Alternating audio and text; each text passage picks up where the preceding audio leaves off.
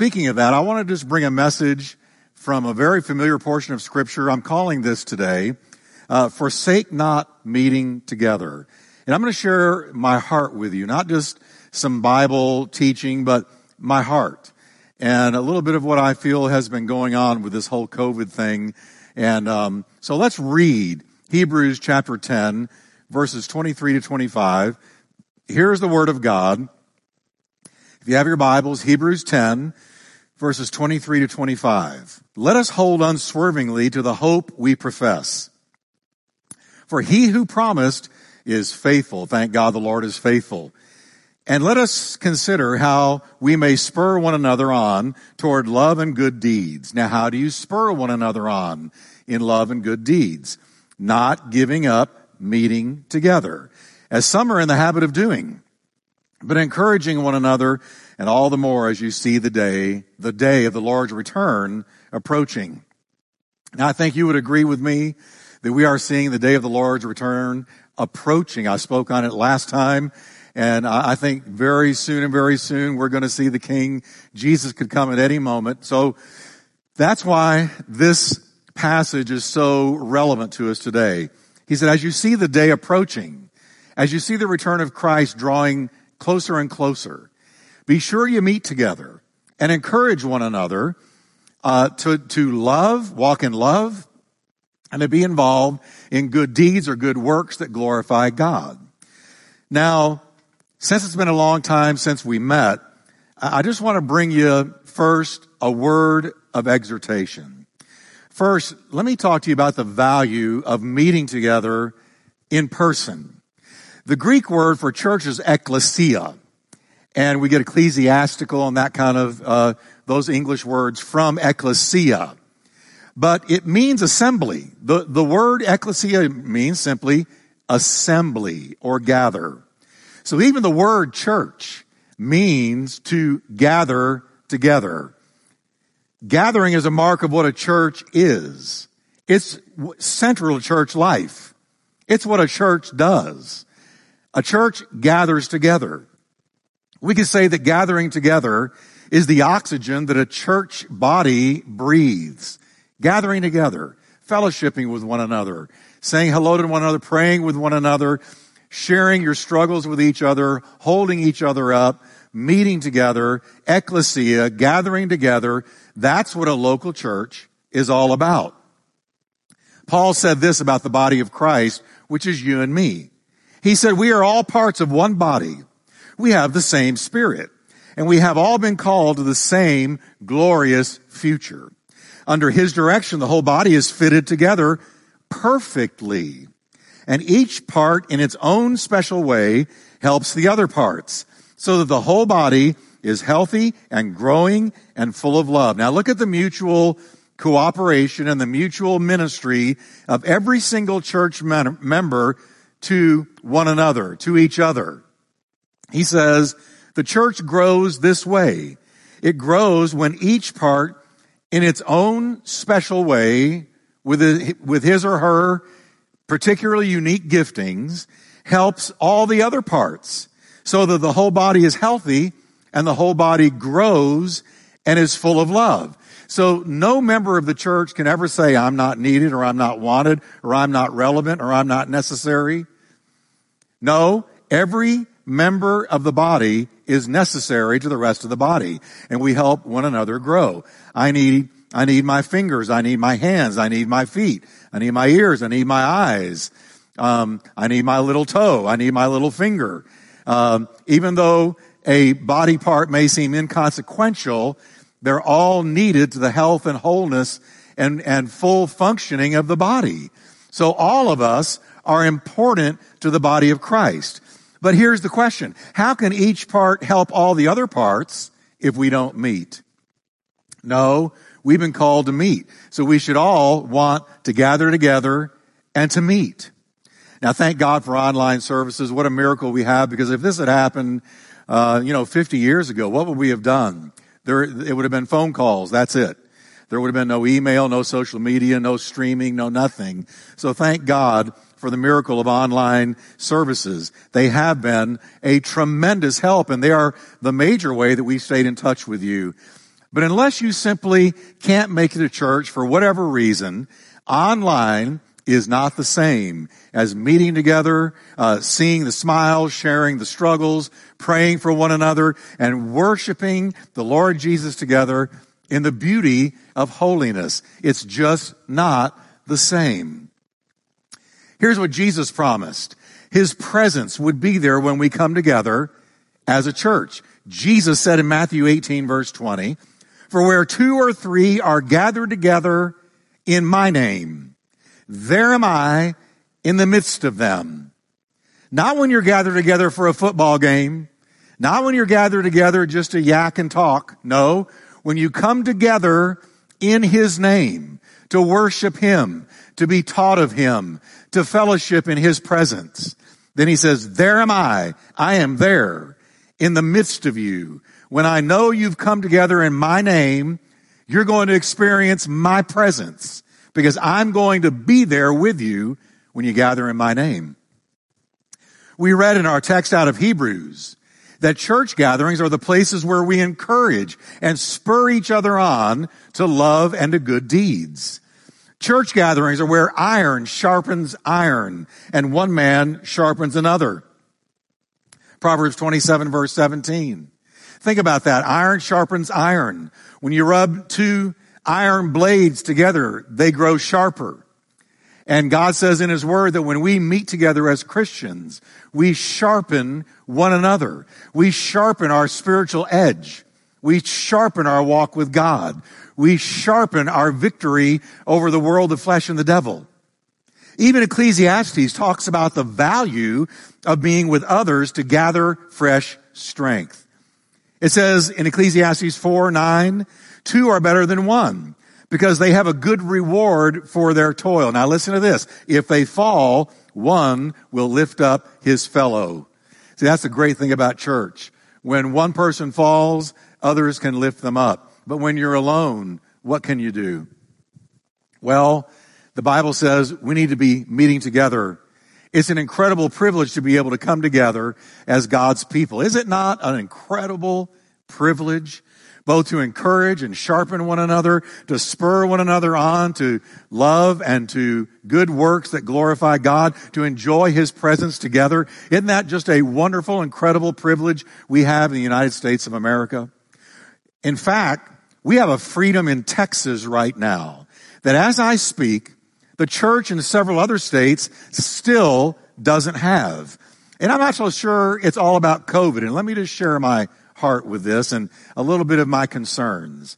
For instance, in California, the latest edict from Governor Gavin Newsom bans not just church services, but as of July 13th, all indoor services are banned in 30 counties, even in-home Bible studies and fellowship. Let me read that last part again. Even in-home Bible studies in your own private home, in-home Bible studies and fellowship has been banned.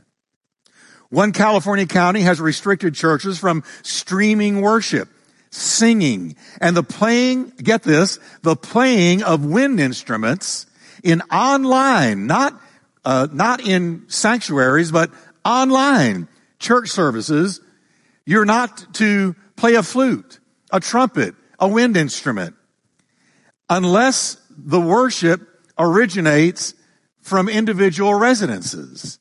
You can't play a wind instrument in a sanctuary or in public. They have been commanded in California not to sing. Can you imagine that? Don't sing praises to God. Does that sound like COVID protection or more like an infringement on religious liberty? Don't sing, don't play a flute. Really? Are you kidding? But that's what they've been told. You see, my concern is that a line has been crossed. And that if the church doesn't start standing up and speaking up and regathering and really saying, you know what, we're not going to be told we can't sing. We're not going to be told forevermore that we can't meet. We're not going to watch our churches sit back and die. In an open letter to the president, several congressmen have claimed that many state and local government leaders are violating religious freedom. I'm going to read that again. the president has received an open letter from several concerned congressmen that many state and local government leaders are violating religious freedom. The overreach of some of these governors and mayors cannot be ignored. In California, Pastor John MacArthur's multi-thousand member church, along with his elders, have sensed more going on than simply wanting to curb the spread of COVID. They've decided to defy Governor Newsom's edicts, stating, "We cannot and will not acquiesce to government-imposed moratoriums on our weekly congregational worship." He went on to add that his congregation is protesting lies and deception for the sake of the truth. They apparently feel that other motives are at play in some of these restrictions and closings. Along with MacArthur, churchgoers across the country are reassuring their fundamental constitutional rights that too many political leaders have forgotten or are denying. I got to be honest, there's something about the COVID crisis that has always bothered me, always troubled me some. I know that it's real, and I would never diminish the pain and the loss so many have experienced. I know COVID is real.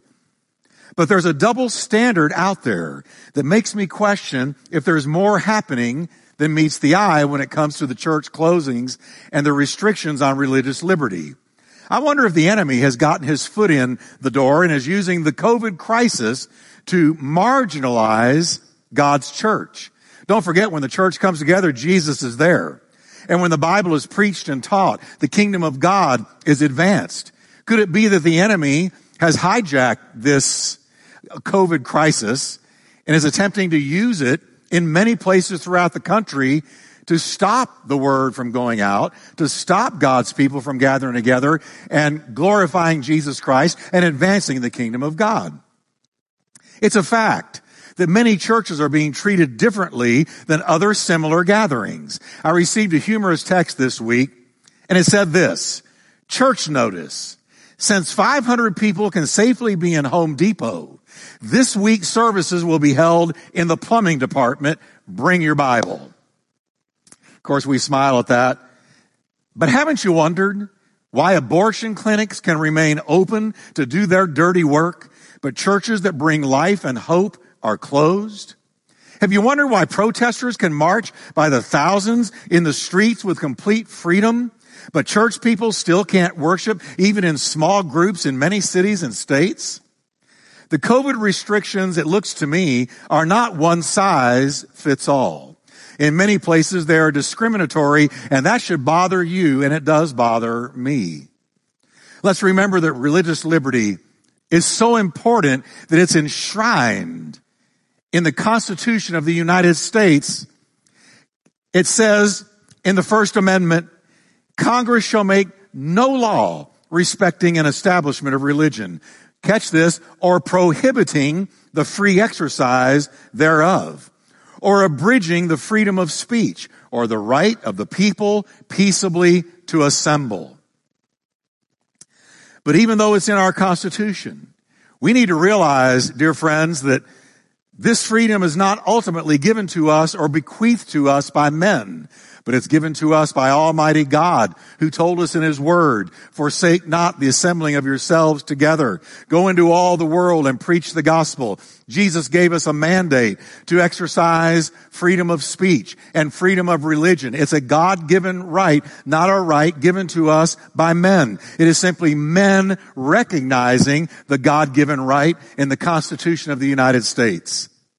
Now, I understand that some of you don't feel comfortable gathering for various reasons, but I also want others of us to be wary and to remember the passage in Hebrews that said we need to be careful not to get in the habit of not attending when we could.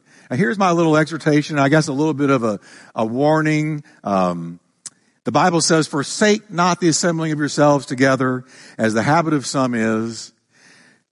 I share these things that have been on my heart to encourage you not to take the liberty we have to gather for granted, because this is an incredible freedom we have in the United States of America. You know, like they say, you never really know what you had till you lose it.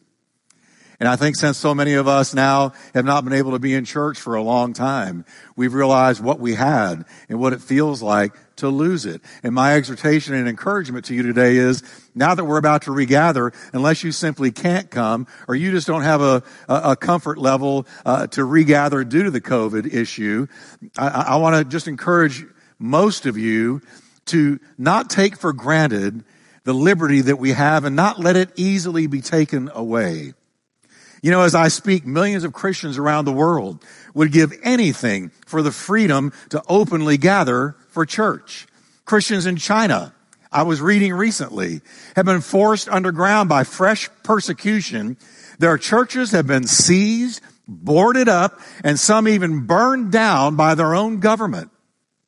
If you were living in China, you would give anything for the freedom nationally to meet and gather in church gatherings.